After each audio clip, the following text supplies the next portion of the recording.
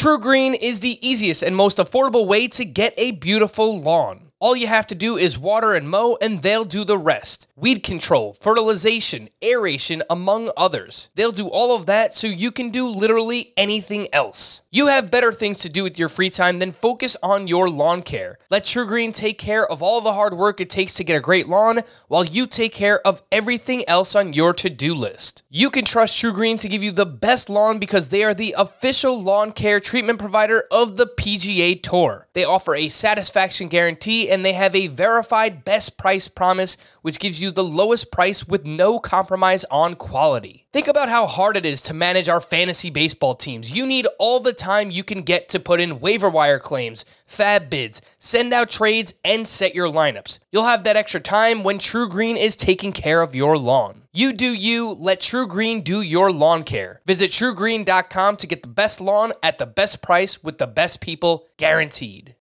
Welcome to the Fantasy Baseball Today podcast from CBS Sports. High drive, center field, hit the wall, grand slam.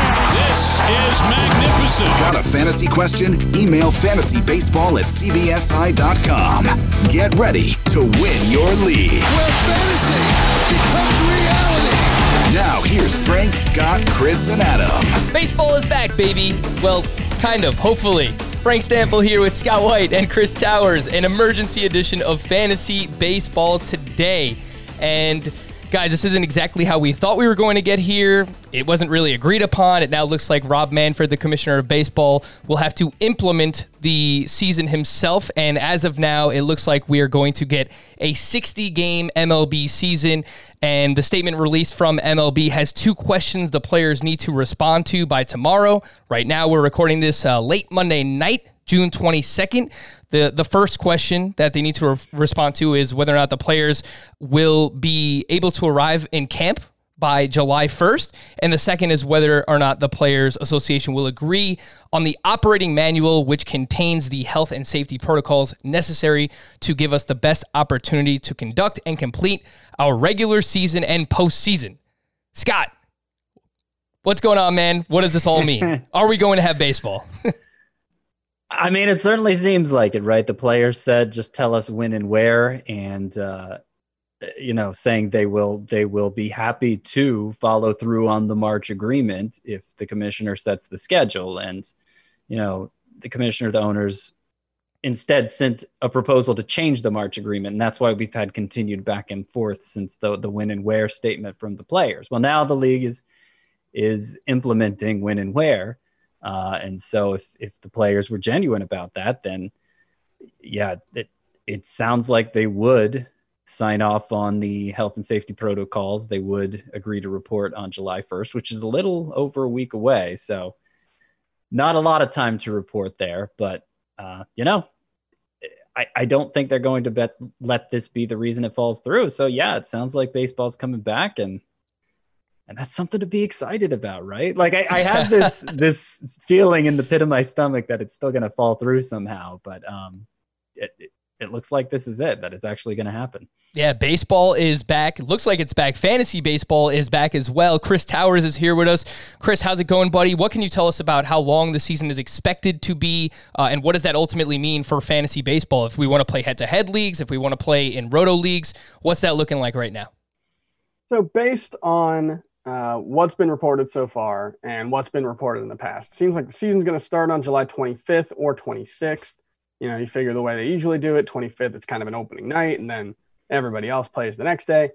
And then September 27th MLB has been really consistent on that needing to be the drop dead date for the regular season. That needs to be the day where that's the only way they believe they can get the postseason in through the month of October. They don't see a way that they can play into November, given the fears about the second waves of COVID-19. So given that, it sounds like we're going to get a 65-day season, which is July 25th through September 27th, with 60 games. So that'll leave 5 off days, 65 days, divide by 7, comes out to 9.5 weeks, something like that for fantasy. So yeah, it's not ideal. This was one where last week when we were talking about it, there was an extra week. And if MLB is insistent on that September 27th date, and they're insistent on, 24 days of spring training, this is kind of the situation we're looking at. You're going to have 9.5 weeks roughly of a fantasy season, which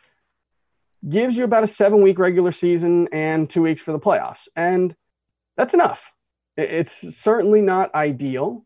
It's certainly not going to crown the best team in your league as often as you might hope, but it's 60 games more than 0. I hear you, man. No, it's something is better than nothing at this point. Look, we've been waiting. Like that. Ultimately, that's what it comes down to. Everybody has been waiting, and we understand why. Like, there is a global pandemic going on right now, and every sports league, organization, franchise is trying to take the necessary steps in order to return safely. Baseball, I think you can argue, is a little bit different because they're also trying to work in labor things, and they have the new CBA coming up as well. So it has been a mess. There's no doubt about that. But Scott, based on everything Chris just mentioned, should we shy away from playing in a head-to-head league this year, or should we potentially play double headers, triple headers every single week so that we can kind of make it look similar to what a normal fantasy baseball season would look like? Yeah, if you're going to play head-to-head, I think that's the way to do it. And personally, I'm not going to shy away from doing head-to-head because it's a shortened season. If you are doubling up, or actually preferably tripling up and getting 21 decisions heading into a 2-week playoff, I think that would be the ideal way to do it. That would basically be the same number of decisions as a standard season.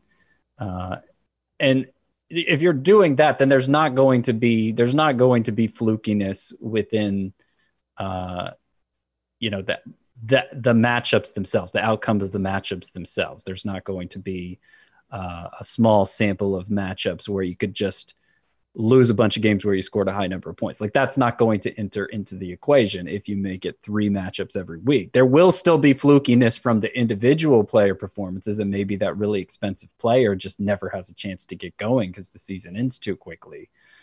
And, there's nothing you could really do about that. That would be true if you converted it to a roto league too. So if you're playing on a site that allows you to do multiple matchups in a given week, I don't see why you would have to change from your preferred head-to-head format. Chris, let's get into a little bit of, how things are going to change on the field and how it's going to affect us from a fantasy baseball perspective. And we've done this a lot over the past couple of months, talking about, the winners and losers from the universal DH. And it does sound, I know that we've seen some conflicting reports, that there is at least going to be a universal DH for this season, for the 2020 season, the 60-game season that is being implemented now. How much does that change things for fantasy baseball purposes? I don't think you should change your approach to drafting too much. Like, there are going to be a handful of players in the National League. Someone like Justin Smoak comes to mind as someone who I really do like if he gets to be the everyday DH for the Brewers. But overall, the way National League teams have built their rosters anyway, it's not like they all have, a surplus of really good hitters that they, the Washington Nationals do with Howie Kendrick. You can name a couple of teams. But for the Isn't that crazy? We're talking about Howie Kendrick as a really good hitter in 2020. But he is. He was, based on the expected stats last season from StatCast, arguably the best hitter in baseball. I don't think he is the best hitter in baseball, but I think he can be a useful hitter. And so, there are a handful of guys like that. But for the most part, the biggest change you're going to see in this shortened season is, we'll still have to wait to see what the rosters look like, because there has been talk of expanded rosters, 29, 30-man rosters. There is no minor league season as well. So the biggest question for me will be how teams decide to handle their top prospects. It might be naive. My hope is that they will say, losing a season of contract control, that cheap arbitration season or that extra season of minimum. Losing that is less harmful to your team's future than losing an entire year of reps for a guy like Wander Franco or Nate Pearson. Like, you can't have guys take batting practice and expect that they're going to develop the same way. And with the shortening of the draft this year to 5 rounds, with so many players staying in college, I think teams hopefully will take the long view and say, we're going to need to develop these guys as well as we can and be a little more aggressive than they normally would with bringing their top prospects up. Whether that will be the case or not remains to be seen, but that to me is the biggest lingering question. And it's one that we're not really going to have an answer to until we start hearing from GMs. So, yeah, we're not going to have an answer to it, but sometimes we have to forecast things that we don't necessarily know how they're going to play out. So, Scott, how do you think, some teams might handle? We've kind of suspected that, in a shortened season, anything can happen. The Blue Jays could be more competitive. Maybe we see Nate Pearson. We've heard, Mackenzie Gore could potentially, break camp with the Padres. That wouldn't surprise anyone. They've been, the Padres have been very aggressive with Chris Paddock and with Fernando Tatis. So are there any prospects or specific situations where you can see top prospects having more of a role this year than they normally would have in a full season? Oh yeah, absolutely. I think there will definitely be some of those. It's just a question of what extent, how widely will this be practiced, and what teams, how many teams are going to sign up for it. Basically, how many teams think they have a good enough chance to contend? Because everybody's chances are for contention are better in a 60-game season, but how many teams will want to go that route as opposed to getting some extra surface time down the line?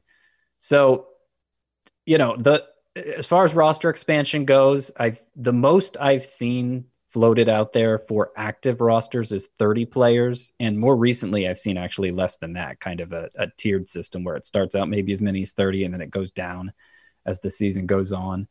And then there would be like huge taxi squads going along with that too. But as far as the active roster goes, the most I've seen is 30. So it's not like every team's going to have a full system of prospects tagging along with it available to pinch hit or whatever.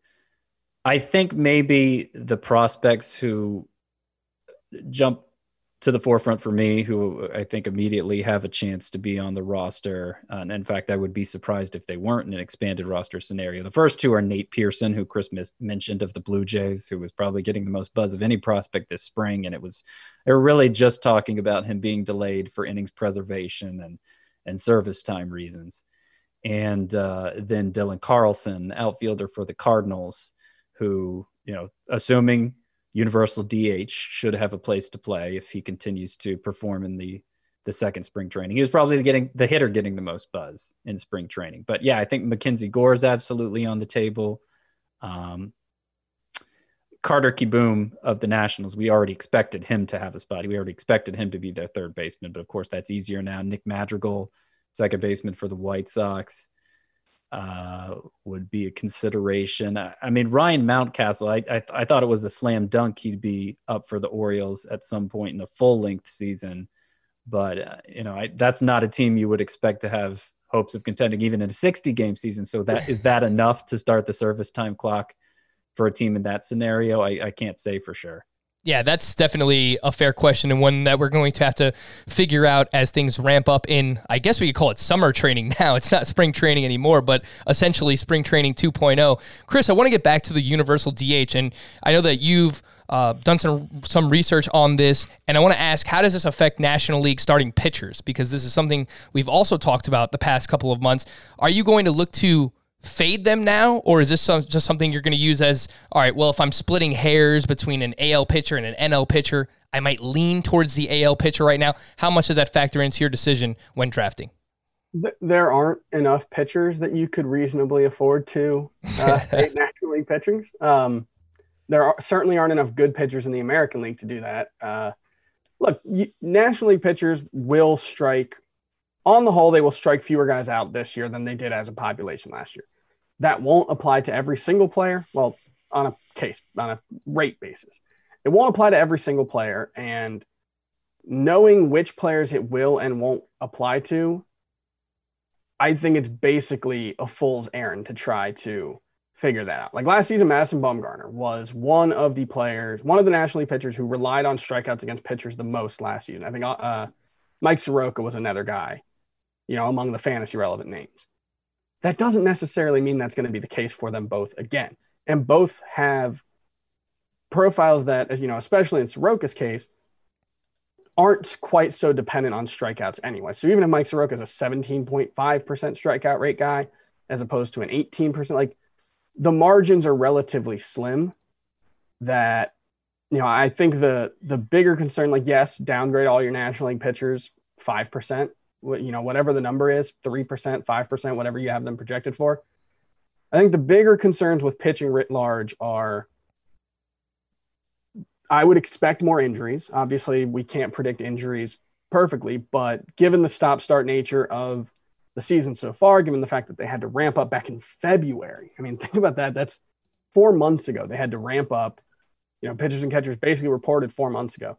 They had to ramp up 4 months ago and then shut down. They were all almost ready for the start of the season. You're talking maybe 2-3 turns left in the spring rotation. Shut down, but keep loose, and then get back. It seems like it's going to lead to a lot of injuries. Maybe not a ton of super serious injuries, but hamstring injuries, elbow injuries, shoulder injuries. It's just such a weird situation that, for me, I'm kind of downgrading pitching across the board. I'm not necessarily looking at one pitcher and saying I think he'll avoid it and this guy will be hurt by it. I'm just kind of looking at it and say, pitching as a whole, I expect, if not to be worse this year, much more difficult to predict than even normal, which makes it harder to invest a lot in. Yeah, Chris said the biggest question for him was prospects, how teams are going to handle those with expanded rosters. And what he was just talking about then is that's the biggest question for me, is how teams will handle their starting pitchers, their pitching staffs as a whole, because 60 games is so much shorter than a regular season. And we see how radically teams change their approach to pitching in the postseason.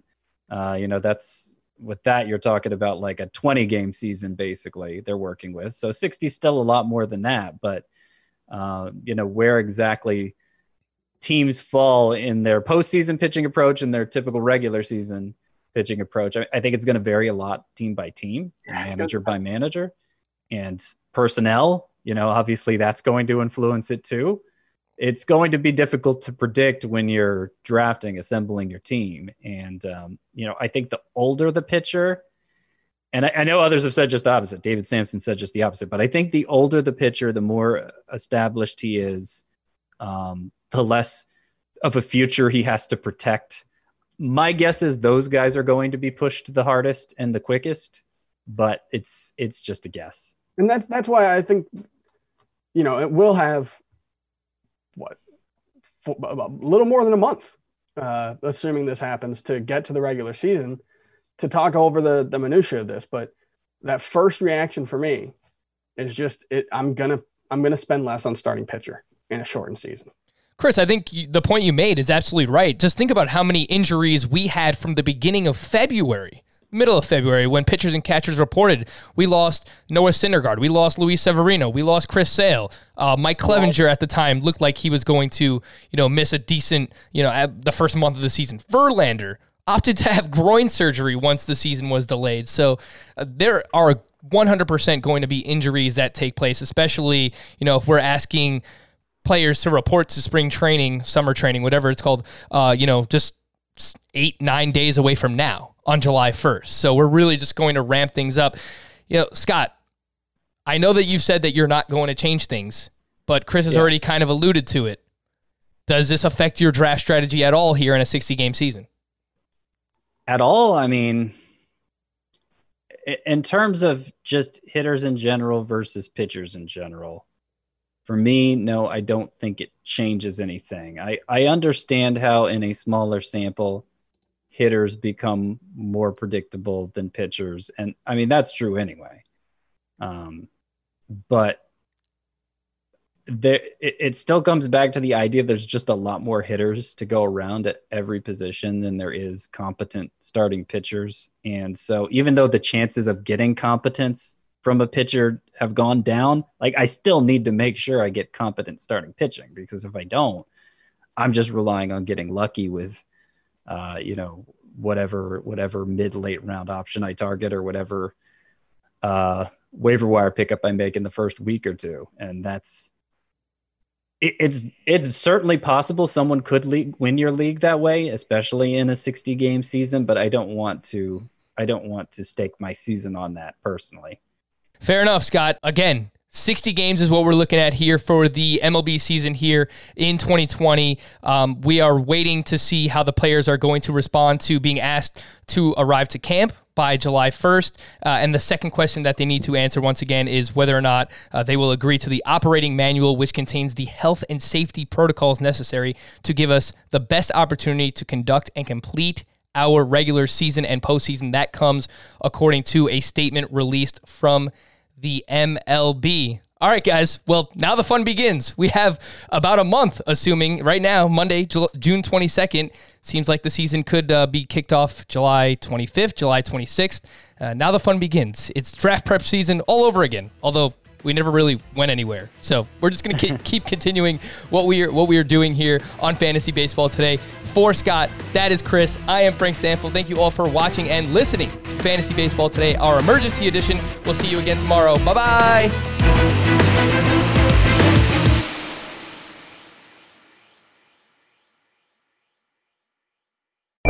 On May 23rd, I want to go back to normal. What's normal? the Paramount Plus original series, Evil, returns. We've already hunted werewolves, demons. And now what? A baby Antichrist? Okie dokie. Prepare yourself You will not beat us. for the end. I have visions of hell. Make it stop. Make it shut up. You're not gonna survive this. Evil, the final season, streaming May 23rd, only on Paramount Plus.